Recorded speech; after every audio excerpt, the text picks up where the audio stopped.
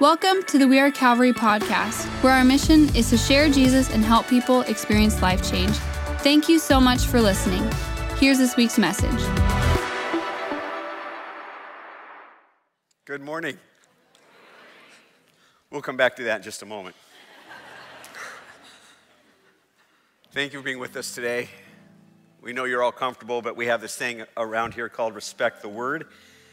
And we'd like you to stand with us.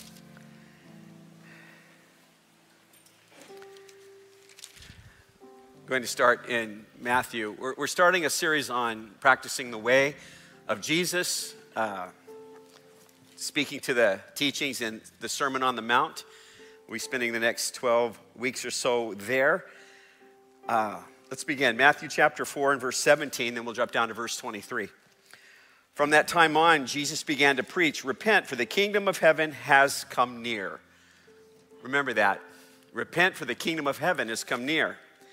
Verse 23, Jesus went throughout Galilee, teaching in their synagogues, proclaiming the good news of the kingdom, and healing every disease and sickness among the people. News about him spread all over Syria. And people brought to him all who were ill with various diseases, those suffering with severe pain, the demon-possessed, those who had having seizures, and the paralyzed, and he healed them. Large crowds from Galilee, the Decapolis, Jerusalem, Judea, and the region across the Jordan followed him. Lord, let your word go deep in our souls. Lord, even as I read this, let this be the year, 2024, that your kingdom is established in our hearts.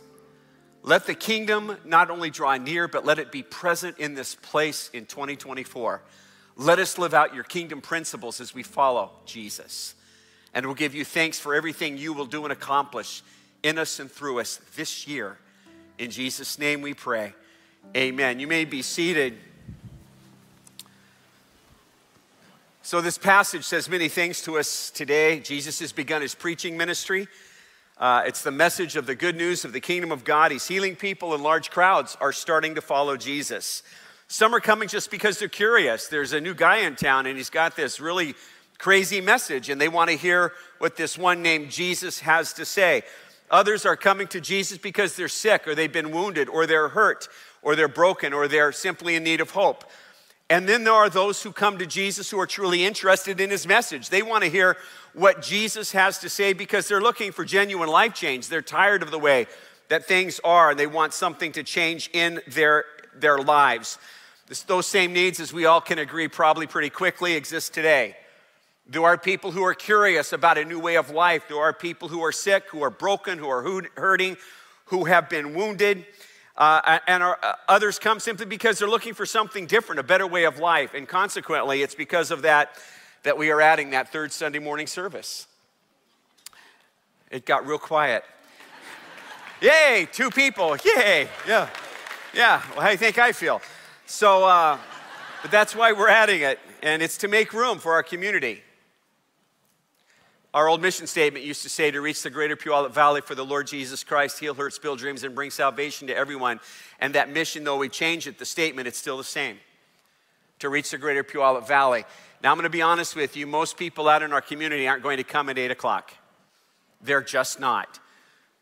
In fact, only those who are fully devoted to Jesus and who love Jesus more than anybody else will show up at 8 o'clock. And so I'm not putting any pressure on you, but if you want to demonstrate your discipleship, you're going to show at 8.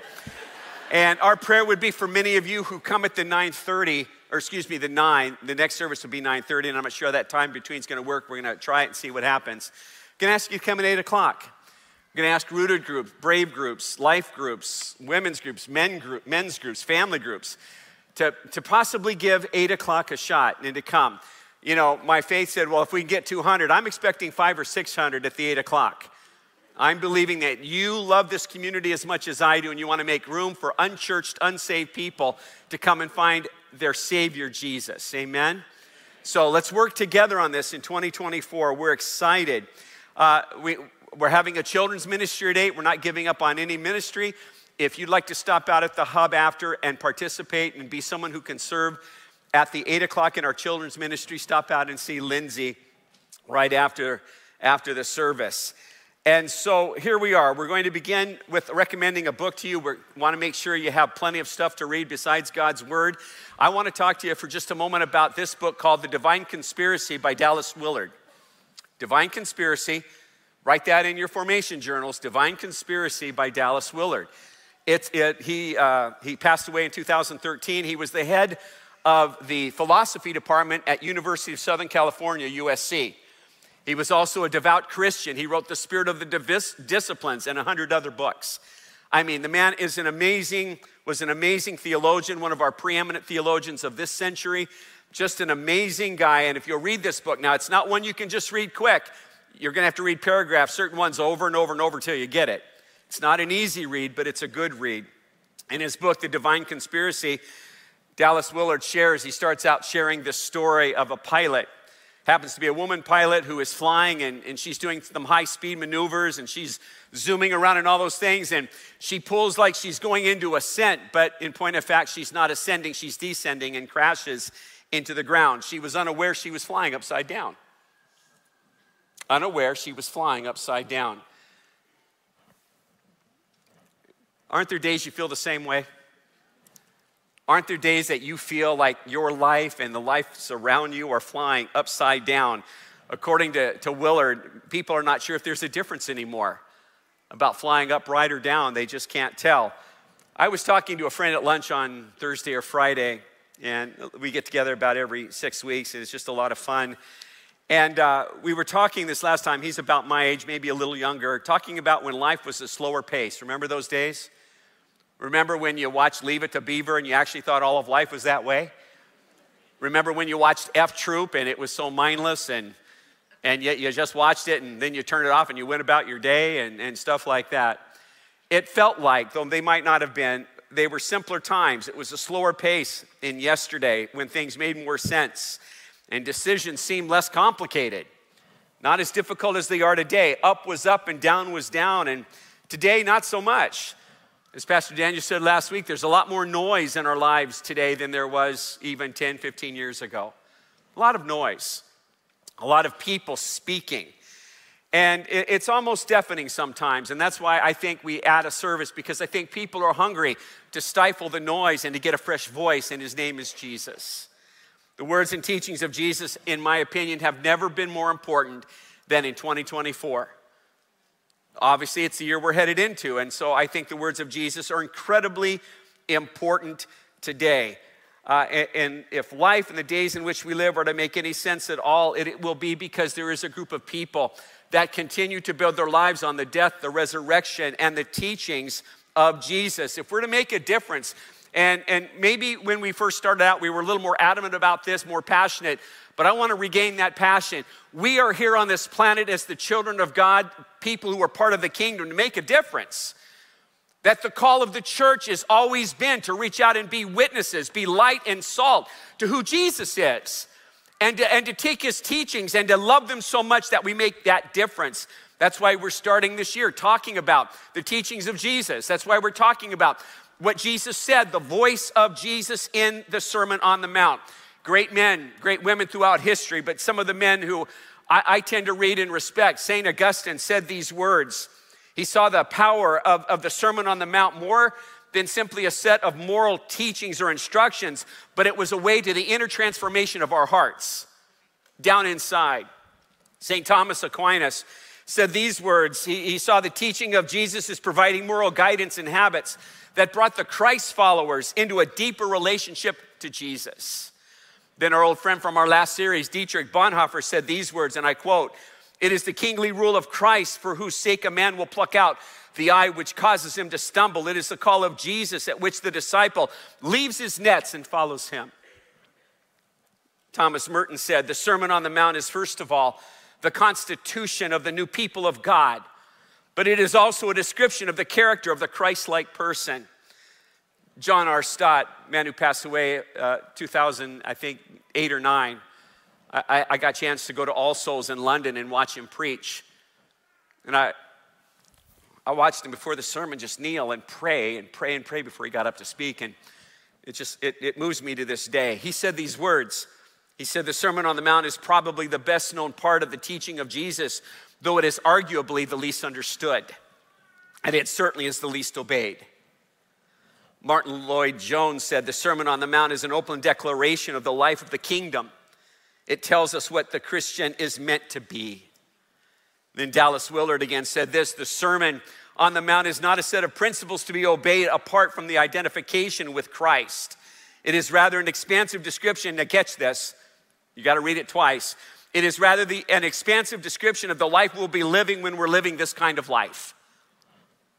But the real question today for you and I who have gathered at 9 o'clock for just a few more weeks, the most important question will be for you and I, how will we view the Sermon on the Mount? How will we listen to the voice of Jesus? What will we do when we hear the words of Jesus as he speaks to the crowd in the Sermon on the Mount? The Sermon on the Mount, many of us know because we've been raised in church. It is the first book of the four Gospels. Matthew, whose other name was Levi, he was a tax collector. It's written in the first century while Israel is under Roman occupation. Jesus had been preaching the gospel. When he began to preach the gospel of the kingdom, the gospel of God, the kingdom of heaven. Jesus has been preaching, healing the sick and performing miracles, and people are being drawn to who Jesus is. They're being drawn to this prophet, to this rabbi, and they're starting to follow where he goes because he's promising a new way of life and he's doing the miraculous. The Bible says large crowds from Galilee and Judea and the Decapolis, which means the 10 cities, Hellenistic cities in that region, and Judea, and then across the Jordan, people are beginning to follow him. And so we come to this moment where he begins to bring the crowds. They've come together and he walks up on the hill. I can see it in my mind's eye. I've been there 3 or 4 times, 5 times actually. And he walks up to the top of this hill and he sits down and the crowds are getting close and his disciples are there. Even as I say that, I got to stand there with my grandson, Grayson, and he in our group, and I gave him the scriptures and he read the Beatitudes to the group. And it was a moving time for me anyway. And the disciples are there and now it's time. He's talked the gospel of the kingdom, the kingdom of God, but now it's time for the people to understand what it means to live within that kingdom. It's time for Jesus to give the dash of his life from before when he was born to when he is returning with the cross in the middle. But now he's going to teach people what it truly means to live in the kingdom of God. He will tell us that the kingdom of God changes how we think. It'll tell us how we feel, that it should change. It should tell us how we see the world around us, that life is different for us because we've been in the presence of Jesus and we've heard his voice. And when Jesus saw the crowds in 5:1, now when Jesus saw the crowds, he went up on a mountainside and sat down. His disciples came to him. I could spend an hour right there. His disciples came to him. Some of us have stood where Jesus delivered that message on Lake Galilee. And he begins to say things in chapter 5. I mean, you want to talk countercultural. We'll come back to that. But he's going to say over and over, he'll say, you've heard it said, but I tell you this. 5 times he's going to say, you've heard it presented this way, but here's how it really is. And he's coming and he's changing the whole order of things. He's going to flip their world upside down.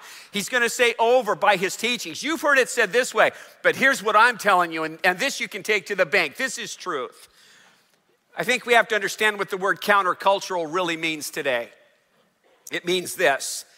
Being countercultural involves resisting or challenging societal norms, whether in terms of lifestyle, values, ethics, or beliefs. It often implies a deliberate choice to live in a way that contradicts, that goes against the prevailing attitudes or practices of the surrounding culture. And I'm here today to tell you, when Jesus preached this message, it was countercultural. It would go against everything that these people understood, be they Hellenist or Jewish. He's saying something incredibly different. And he began in verse 2, the Bible tells us, and he began to teach them. Teach them he will say things that will turn their understanding upside down about life and the kingdom of God and their place in it. Here's some of the things that he's countercultural about. In a culture that values power, wealth, and status, Jesus is going to preach something so countercultural because he's going to extol qualities like mercy and humility and meekness and a hunger for righteousness. In a culture that looks upon the outward actions and determines someone by their actions of an individual or group, Jesus will say, wait a minute. He goes counterculture. He says, no, that flows out of what's in their heart. And he will look at the heart of people. In a culture that desires to win, dominate, retaliate, and seek vengeance, Jesus will say, love your enemies, forgive those who hurt you, and turn the other cheek. How's that for countercultural? Instead of outward displays of trying to be right, Jesus will emphasize authenticity and transparency and vulnerability. Instead of looking out for number one, Jesus will go countercultural and say, no. Your greatest concern must be for others. If you want to be first, you got to be last.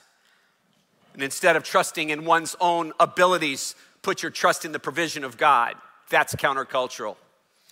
In a culture that spends its days judging other people, he says, be careful about that, for with the zeal that you judge other people, you will be judged by the same measure.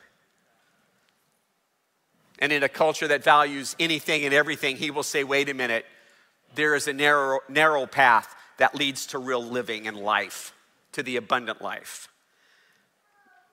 These are the teachings of Jesus found in the Sermon on the Mount, and they are countercultural. And he will be so countercultural that he will scare the Roman leaders, and he will scare the Jewish religious leaders as well. This was countercultural then, and how many know the teachings of Jesus are just as countercultural today? Come on, a few more need to nod your heads. It's just as countercultural today. This is radical Christianity. This is not for cultural Christians. This is the real deal of those who would follow the Lord Jesus Christ. This is the kingdom of God. And if we live in it and by it, he will change us and he will change our world. That's the power of God. The Sermon on the Mount is nothing less than a manifesto or a constitution or a Bill of Rights or something that declares what the kingdom of God is all about. The kingdom, or the Sermon on the Mount will speak to many things. I mean, it'll cover 12, 14 different topics. You'll begin next week by Pastor Taylor speaking on the Beatitudes. He will talk about salt and light. Throw that up there for me, if you will. He will talk about fulfillment of the law. He will talk about anger and reconciliation, adultery and lust, divorce and oaths, retaliation and loving your enemies. He'll talk about prayer, and then he will specifically talk about the Lord's Prayer. He will talk about fasting and treasures in heaven, anxiety and trusting in God, judging others, asking, seeking, knocking, narrow and the wide gates, true and false prophets, and the wise and foolish builders. These are the teachings of Jesus, and they are revolutionary, radical, and counter to our culture. Now here's the thing I'd love to tell you. I'd love to tell you that it's easy to live by the Sermon on the Mount, but frankly, most of us know it isn't.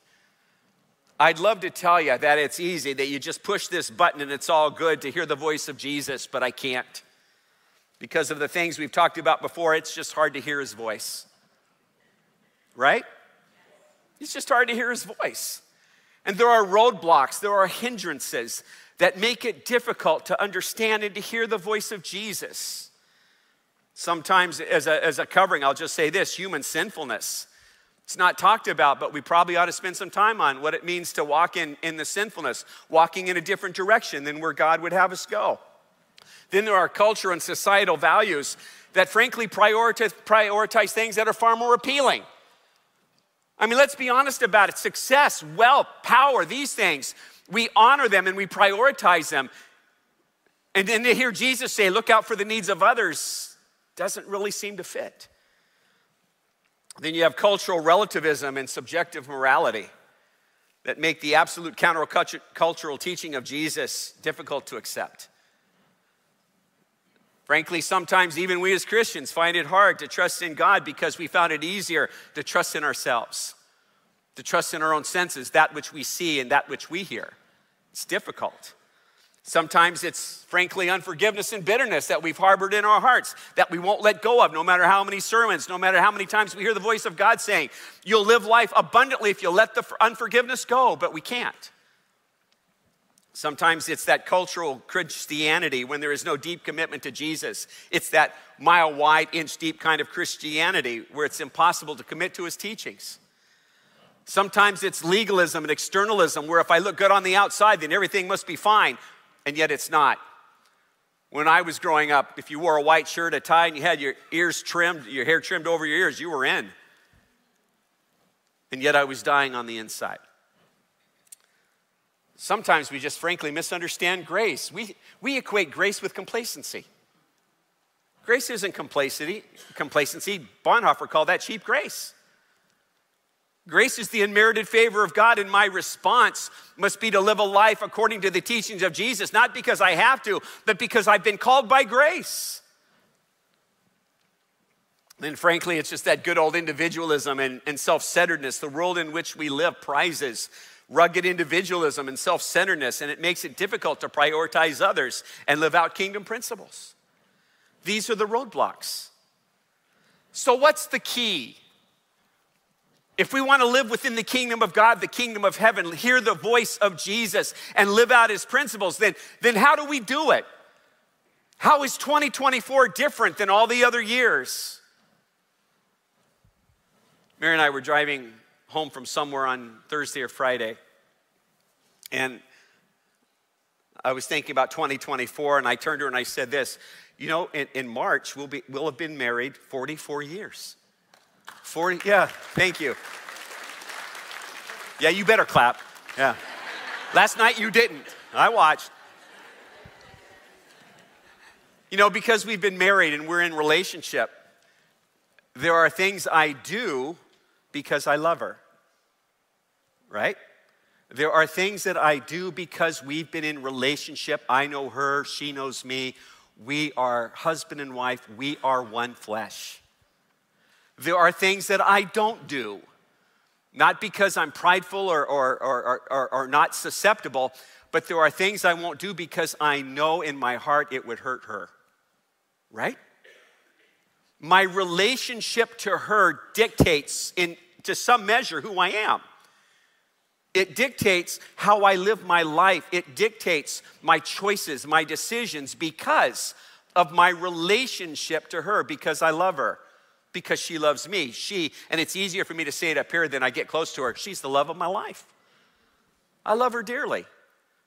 Say, well, you should say that up close. No, most of you guys would rather say it this far too. I know what I'm talking about.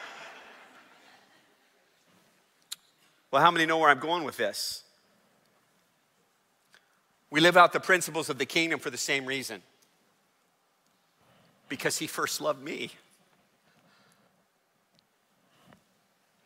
John 14, verse 15, 21, and 23. I put them all together, munched them together. If you love me, keep my commandments. Whoever has my commands and keeps them is the one who loves me. The one who loves me will be loved by my Father, and I too will love them and show myself to them. Jesus replied, anyone who loves me will obey my teaching. My Father will love them, and we will come to them and make our home with them. It's this relationship that leads us to the voice of Jesus. It's this relationship, and it's hearing his voice that calls us to live in 2024 a certain way because we've heard the voice of God. We follow the teachings because he is, as we talked about just a few weeks ago, he's that baby in the manger who came to seek and to save me. I respond to the teachings of Jesus because I've read Isaiah 53. He is the one who he was pierced for my transgressions. He was crushed for my iniquity. His punishment brought me peace. I'm forgiven, saved, redeemed, made whole. Child of God, I am loved. What can my response be but to love him back? That's why we do what we do. That's why we live by these words, because we are loved by God, and he demonstrated that while I was still a sinner. The Bible says Christ died for me. The only response to someone who is loved by God is to love him back and to take his teaching seriously because of his love. His words are not burdensome. They are life-giving. And he is promising and he is saying that if we will but follow and obey him, there is a life that this world may not understand, but it leads to eternity. And because we have that kingdom down the road, the Bible also tells us we're part of the kingdom now. Because we can experience blessings then, we can also experience his blessing today. Dallas Willard said this: what we have come to call the Sermon on the Mount is a concise statement of Jesus' teachings on how to actually live in the reality of God's present kingdom, available to us from the very space surrounding our bodies. It concludes with the statement that all who hear and do what he there says will have a life that can stand up to everything. That is a life of eternity, because we are already in the eternal. Here's the thing. As we move forward in our study, there's only one way to truly embrace the teachings of Jesus.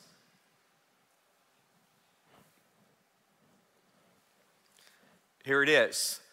Living out the ethics and the values and the teachings of the Sermon on the Mount requires intentional and transformative practices that reflect the values and principles Jesus outlined in his teachings. I'd like to give you a couple practices today, and as Pastor Daniel gave you some last week, and I'm giving you some today. It's on you, Pastor Taylor, for next week. Some practices that we need to live by. The first one, as you might, of course, you'll say, is prayer. If Mary and I don't communicate, how many know there's going to be problems in our relationship? If we don't talk, if we don't communicate with one another. Prayer, develop a consistent and heartfelt prayer life. The Lord's Prayer given by Jesus in the Sermon on the Mount serves as a model for our prayer. It can be used as a guide, reflecting on its meaning and incorporating its themes into our daily prayer life. Prayer fosters a deep connection with God, and it aligns our hearts with not our will but his. And then secondly, Scripture meditation. Regularly, and I'm going to come back to this, but regularly meditate on the words of Jesus in the Sermon on the Mount and other teachings in the Gospels. Let's consider memorizing some key verses to internalize, and that's the key to Scripture. It's to internalize it. Allow the wisdom of Jesus to shape our thoughts, our attitudes, our responses to various situations that we will encounter in 2024. I'll say it this way. We need to RMPC. RMPC. I wish I could get a jingle to it. REMP, now it won't work. RMPC. Now, many of you got the formation journals. Okay, here's a clue. Start bringing them. Okay? I think we've run out of them, so do what many of us did. Get your own. Grab a journal, or you can print them off online. But right in there, you'll notice, and it doesn't say it this way, but there are four words: read, meditate, pray, and then contemplate. If you have your journal with you, you know it, and you see it right there. RMPC. So here's what I'm going to ask you to do. We're going to practice it this week. I mean, you can do your journal stuff, but for most of you, it's going to be I journal, and then I don't. I journal, then I don't. How many know what I'm talking about? It's good that we journal. It's good that we write down. If I come up with another letter, we're going to add a letter. J, but that doesn't fit. Read it. Here's what I want you to do. Pastor Taylor's talking on the Beatitudes next week. So 3 times. I'm not going to ask you to do it every day because you're not going to do it. But 3 times. Just read verses, 3 through 8, or it's more than 13. 10? 3 through 10. 3 times this week. Read it. Read it, and then think about it. Read it, then meditate on it. And then thirdly, pray and say, God, what do you have for me in these verses? Enlighten me. And it may be something that aligns with what Pastor Taylor was saying. It may be something totally different. But read it, meditate on it, then hear from the Lord, and then be quiet and let God speak to you. How many know God wants to speak to us? So be quiet. And then the best thing would be to get out your formation journals or your journal and write it down. Write it down. And do that. Now, here's what I want you to do. One of the 3 days, are you ready for this? We did this in seminary, and it was a great thing. We want you to do, what we ask you to do is one time, maybe on Saturday morning, read, meditate, pray, contemplate, then do it again in the same time frame. Read it again, meditate on it, pray, contemplate. Then do it one more time. One more time. It won't hurt. It's painless. It's painless. Read it, meditate on it, pray again, and contemplate, and it will surprise you what you're gonna get out of those verses in the Beatitudes, and you'll be ready. When Pastor Taylor comes, he'll be putting the icing on the cake because you will have already met God in the Beatitudes. And we'll begin to integrate it into our lives. RMPC. Someone put together a sign for me, RMPC. We're getting close. Hang with me just a few moments more. Now we'll drop down to the end of the Sermon on the Mount. Here's what Jesus, his voice said. Therefore, everyone who hears these words of mine, deep breath. I get real excited. I'm going to slow down. Therefore, everyone who hears these words of mine and puts them into practice is like a wise man who built his house on the rock. The rain came down, the streams rose, and the winds blew and beat against that house, yet, that's the word right there, yet it did not fall. Because it had its foundation on the rock. It was built upon Jesus. When we hear the words of Jesus and put them into practice, we are wise, we are discerning. When the storms come, the Bible says we won't fall, we will stand because our lives are built on a relationship to Jesus Christ. You know, this last week, about every couple weeks, I and a friend from Missouri, Branson, Missouri, we talk. And we talk about the weather, the crowds in Branson, and how crazy life is and all that. We talk about his job and all that. But this time, he surprised me. I hope he's not watching. He surprised me because out of the blue, he said, hey, I've been listening to this pastor back east, and he tells this story. He tells the story of when he was up in Alaska. He said, I want you to go on YouTube and listen to this story. And frankly, I never do that. That's not me. But I did this time, and I listened to this pastor, and he kind of reminds me of my dad, so it's kind of cool. And I'm listening to him talk. And he says, I was up in Alaska with a friend. He's also a lawyer. He does things for churches. And I was up there, and we were headed to Anchorage to catch the flight home from another place. And so I had my ticket, and we were going to fly. And this pastor, one of the pastors that obviously he'd been meeting with or something, said, hey, let me save you some money. I've got my small plane right over here, one of those propeller planes, single prop, whatever it is. Some of you are dying to tell me what it is. Don't worry about it. It's okay. It's not germane to the story. Well, it kind of is. So he said, no, I think we'll just take our tickets and fly the big plane. He said, no, save your money. I want to do this for you. So they said, okay, we'll go with you. So they get in, they start taxiing, and his name's David. David said, well, I turned to him and said, should we pray? And he said, well, we normally don't, but yeah, that'd be good. So he said, I gave the longest prayer I'd ever prayed about getting there safely. So they take off, and they're flying in this single prop job, and they're flying out over, headed to Anchorage. And the pilot, this pastor, passes out. I've been in a little plane one time, and I swore I'd never do it again. I can't even imagine being in a little plane, where the pilot passes out. The guy in the back said, we're going to die, aren't we? He says, well, it looks like it, yes. And so he said, get on, let's see if we can call someone. So they didn't know all the things, but they got on the radio, and a plane that was flying near them, a freighter headed to China, said something that, hey, you guys don't you know how to talk on the frequency? They said, no, we're not pilots. The pilot just passed out. He said, oh, let me help you. He said, I'm going to call Anchorage, and I'm going to get the tower, and they're going to call you, and they're going to try and help you.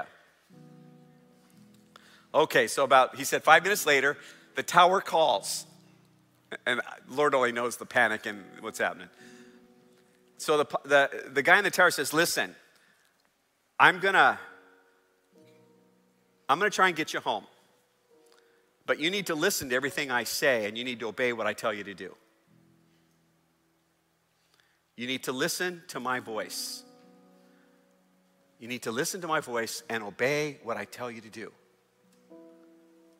And if you do that, I'll get you home. So they started, and the man said, here's what we're going to do first. You need to know that 4 minutes ahead of you, there's a mountain. You need to hear my voice and do what I tell you to do to miss the mountain. Because he's there to tell the story, obviously he did. And the man in the tower said, now listen, it's going to be a bumpy ride between there and Anchorage. And there's that storm, and here's what I want you to do. Don't look out the window at the storm. Just listen to my voice and do what I tell you to do.